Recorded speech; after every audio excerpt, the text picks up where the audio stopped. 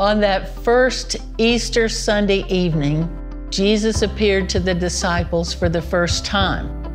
Then, 8 days later, he appeared to them again. Get your Bible and let's talk about it.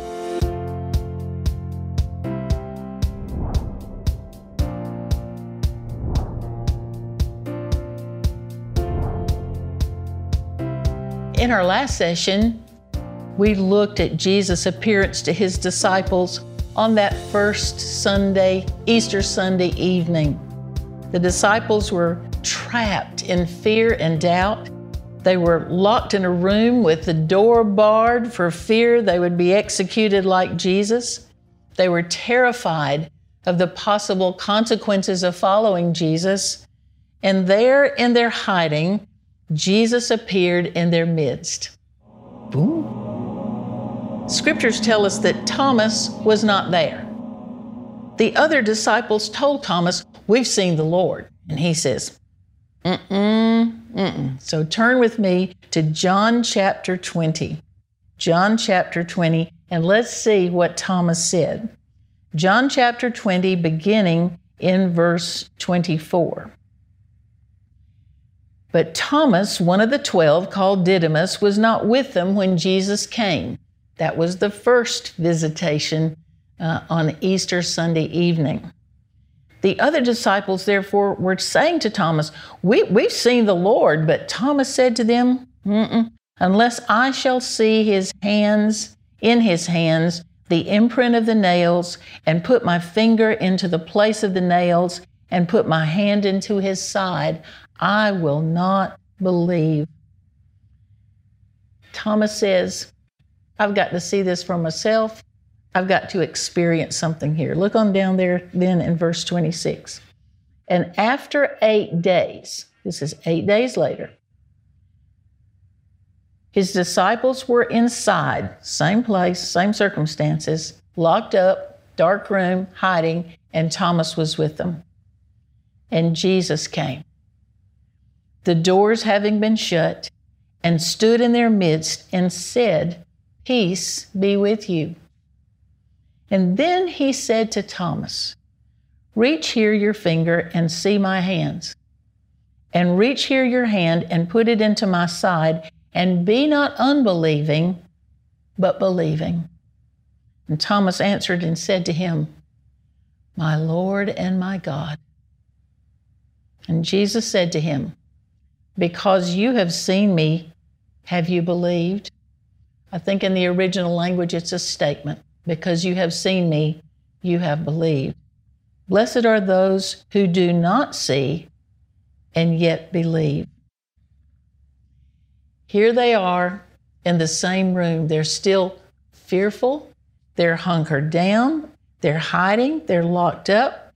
And again, Jesus, out of nowhere, just appears in the midst of the group and says, Peace be with you. I want you to notice, though, with me, what he said to Thomas. He said, Put your finger right here. Put your hand right here. Stop unbelieving and believe. Here's what I want us to get. Jesus cared for Thomas personally. He cared for him personally. He knew his heart. He knew his questions. He knew his doubting. But he gave this doubting Thomas what he needed to believe. Jesus is so faithful to do that for us. God deals with our honest doubts and our sincere questions. He doesn't mess with curiosities, but when you're hungry, when you're seeking the Lord and you want to know, then He's going to meet us precisely where we are. Notice Christ's willingness to continue to draw these people to belief. Even the apostles, even the other disciples, the women who had seen the Lord, He's still drawing them. He's still teaching them. One of the things that I just am so relieved about, one of the things that tells me something about Jesus is He never looked at this group of people and said, "You dummies." Not Jesus. What did He do? He met them where they were. He understood their faults. He understood their needs. And he met them for the purpose of revealing himself, for the purpose of causing them to believe. Stop being unbelieving and believe. So what Jesus said was enough for Thomas. Jesus knew what it was going to take for Thomas. And then Thomas made one of the greatest confessions in all of the Bible. He said to Jesus, "My Lord and my God." I believe. I believe. And he bowed before him as his Lord and his God. But then Jesus said to Thomas, "Because you've seen me, you believe. Blessed are those who do not see and yet believe." Think about it. That includes us. That's us. That's us.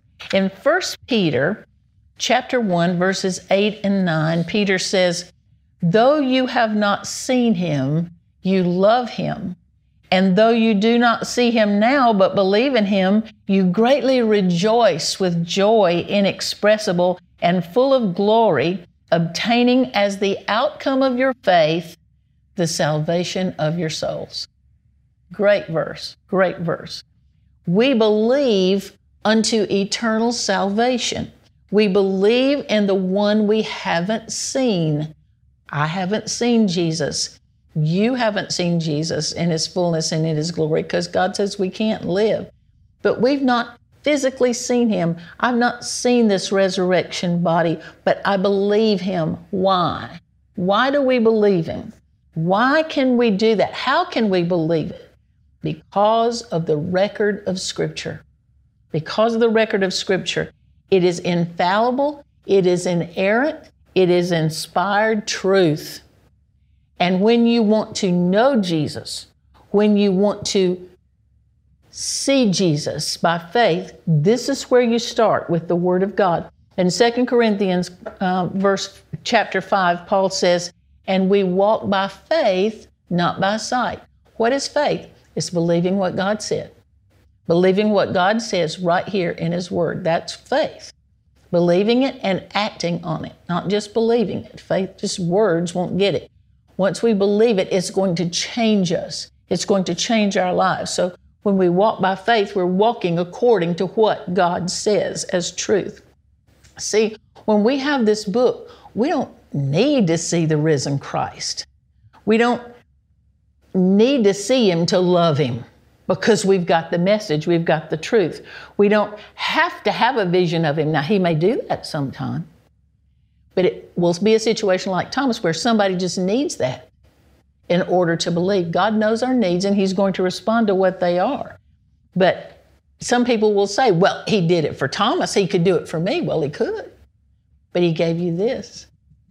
And what he says is, this book is better than that. It's the whole story, beginning to end.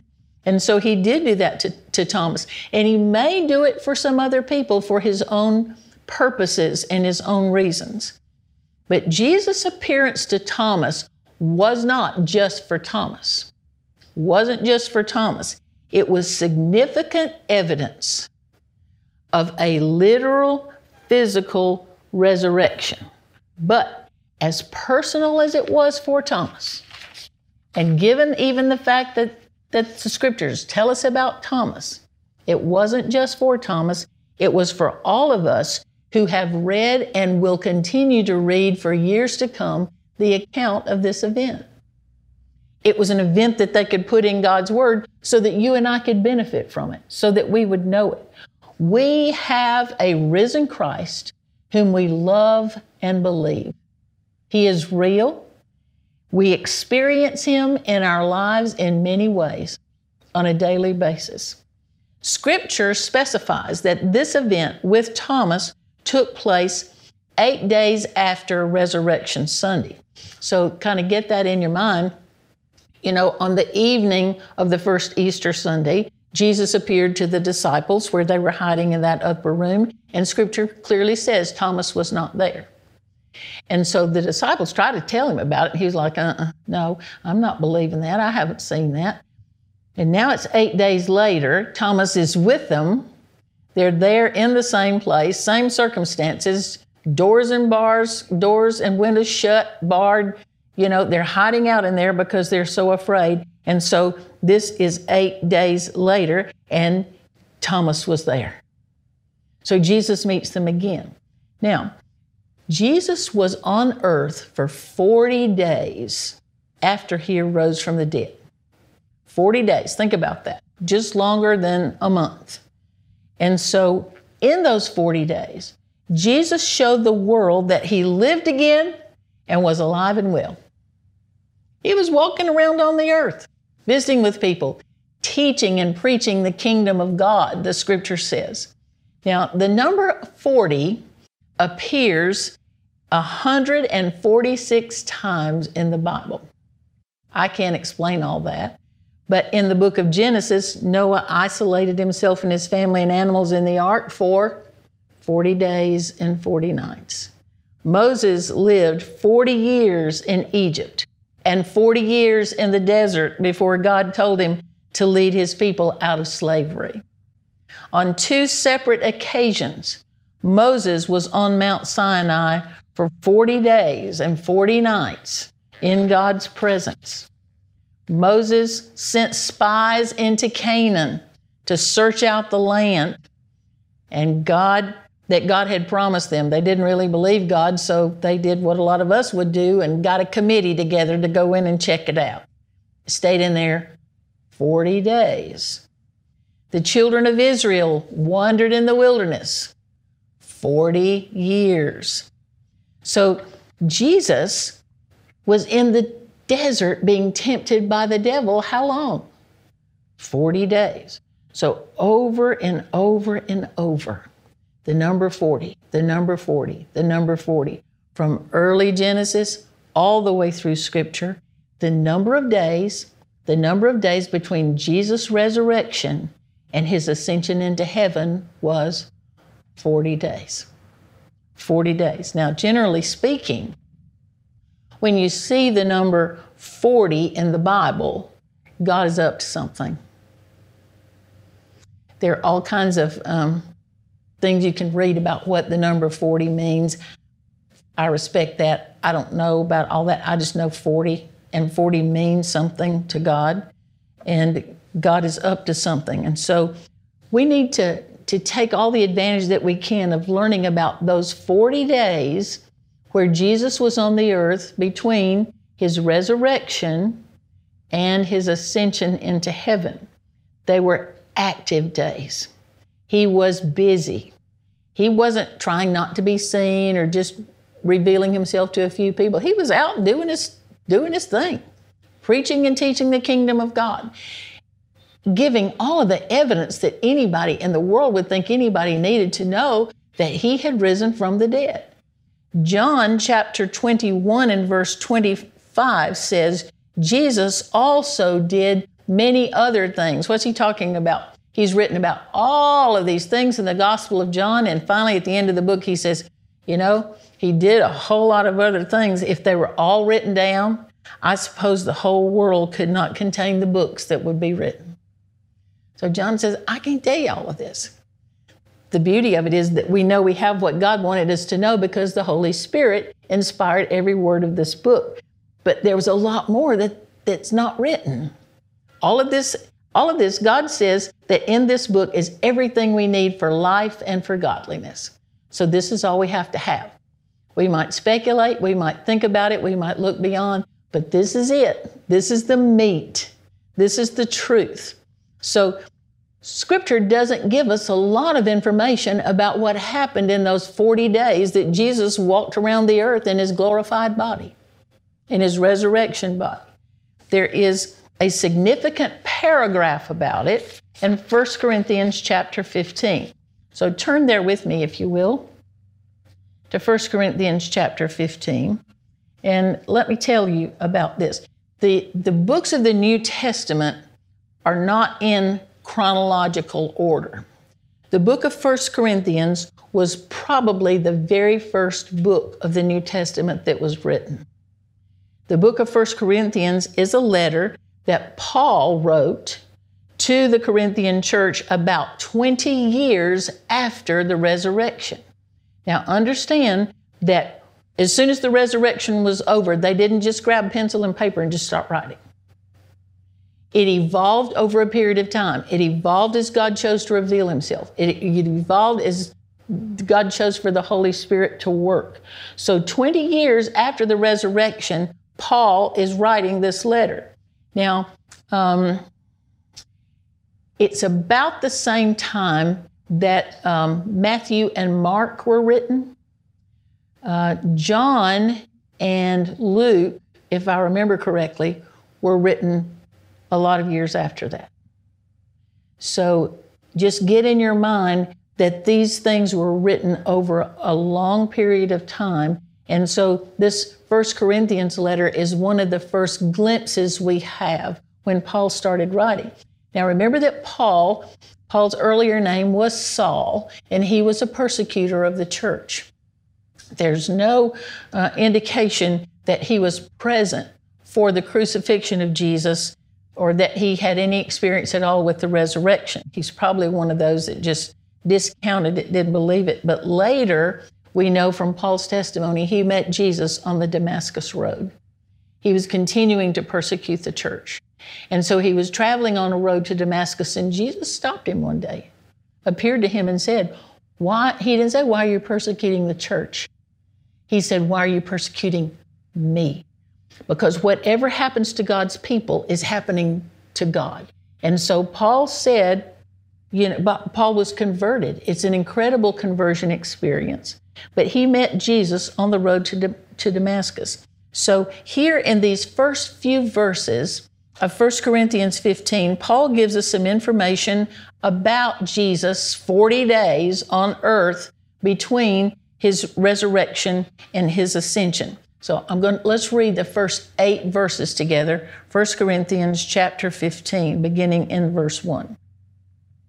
Now I, Paul, make known to you, brethren, the gospel which I preached to you, which also you received, in which also you stand, by which also you are saved, if or since you hold fast the word which I preached to you, unless you believed in vain.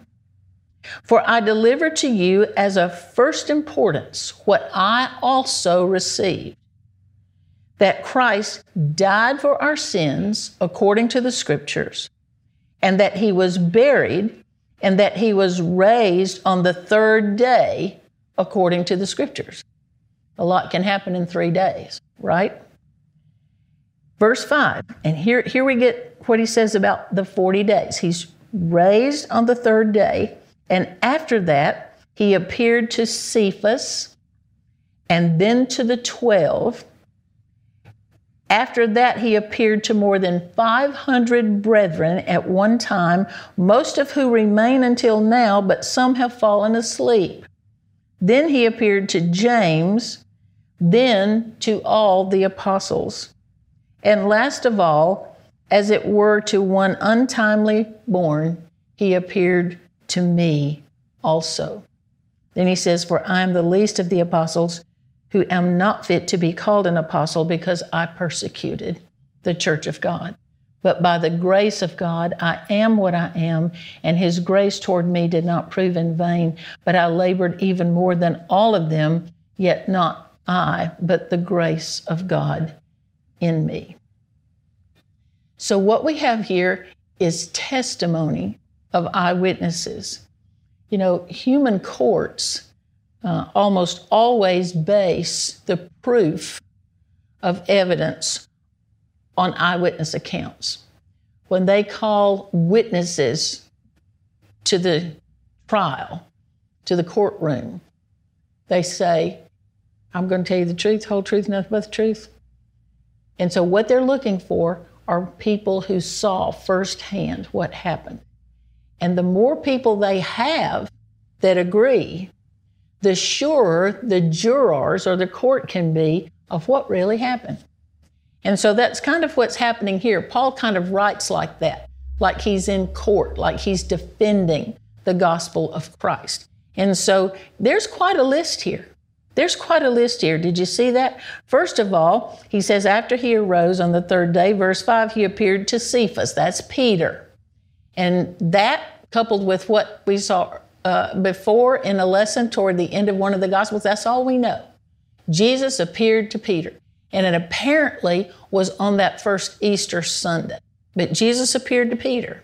So Peter saw him firsthand. And he told the other disciples, because the other disciples could tell the guys from that had walked on the road to Emmaus, when they tried to join them and tell them what they had seen, they said, you know what, Peter saw him. Peter saw him. So what are they doing? They're believing Peter. They're following Peter because he was a leader. And so Peter saw him. Then he says the 12.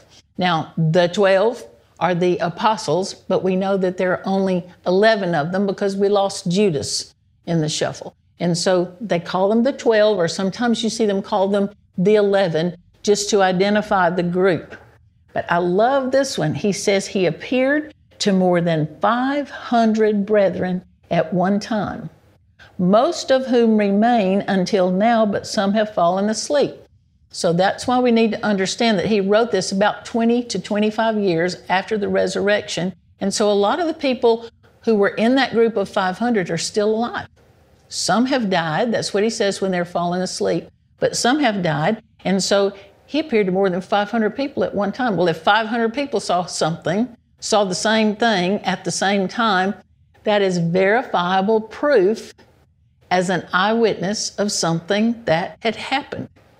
And then he said he appeared to James and all of the apostles. And then he appeared to Paul.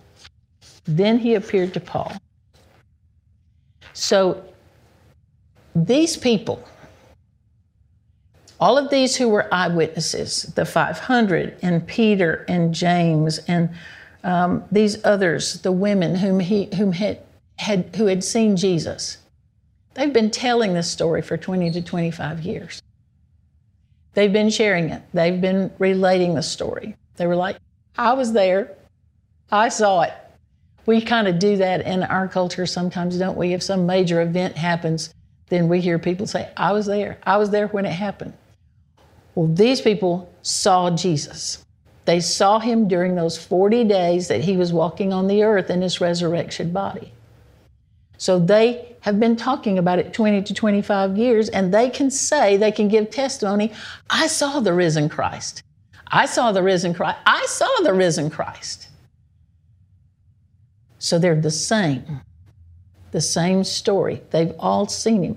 There was not much question in Jesus' day, if any, about whether he really rose from the dead. Too many people saw him die and then saw him back alive again. So, verifiable proof of the resurrection of Jesus by lots of people who all saw the same risen Christ. But I want you to notice something in particular. Notice James. Verse 7, then he appeared to James. Most scholars think that this was the James that was the Lord's half-brother. Now, Mary and Joseph had other children.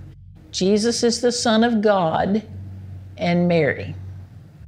So these children of Mary and Joseph were actually Jesus' half-brothers and sisters. But Scripture names several half-brothers that Jesus had. John chapter 7, verse 5 says that they did not believe in Jesus. There's a lot to speculate about and think about there, but they grew up in the household with Jesus, although they were all younger than Jesus because Jesus was Mary's firstborn son. So they're all younger, but they didn't believe all that they heard and all that they had been taught. They didn't believe that Jesus was who he was. Like a lot of other people, he was this kid from Nazareth. And so they didn't get it. They didn't believe it. But James, this half-brother, became a believer. Apparently, it was when Jesus appeared to him in his resurrection body. So Jesus appeared at some point in time to his half-brother James. And James became a clear believer. He wrote the book of James that's in the Bible. He became the leader of the Jerusalem church. And how do we know? What does history tell us about James? History tells us that James was thrown from the pinnacle of the temple, and it didn't kill him, so they beat him to death. So James died the death of a martyr. When these people saw Jesus, they were never the same again. There's a song that's always been one of my favorite songs. The name of it is I've Just Seen Jesus. And it was originally sung and recorded by Larnell Harris and Sandy Patty. And they sing the most incredible duet of I've Just Seen Jesus. And it starts off, I don't know that I can remember all of it. We knew he was dead. It is finished, they said. We watched as they took his body away. And then the song goes on and the chorus becomes, I've just seen Jesus. I tell you he's alive. I've just seen Jesus, my precious Lord, alive. And I knew that he really saw me too.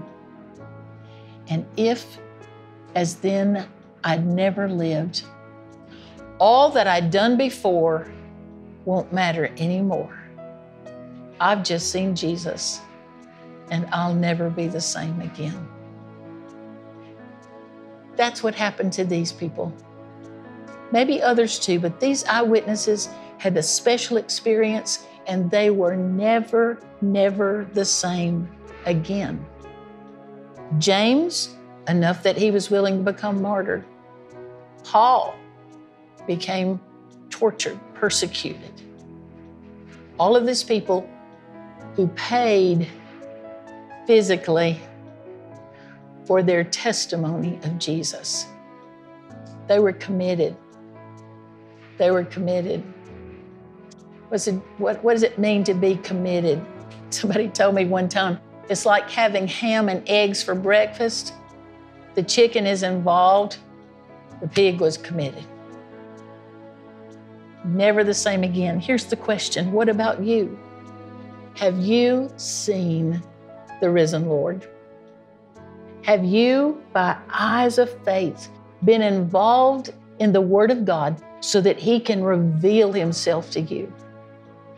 Understand that He will meet you where you are, just like He did Thomas, just like He did Peter, just like He did James.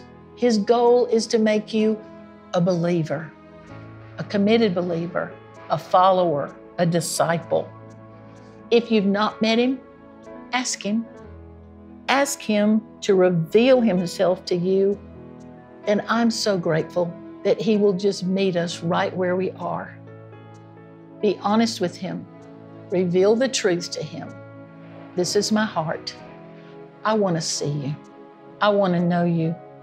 Do what you need to do to give me understanding so that I can believe. You do that, and I'll see you next time. God bless you.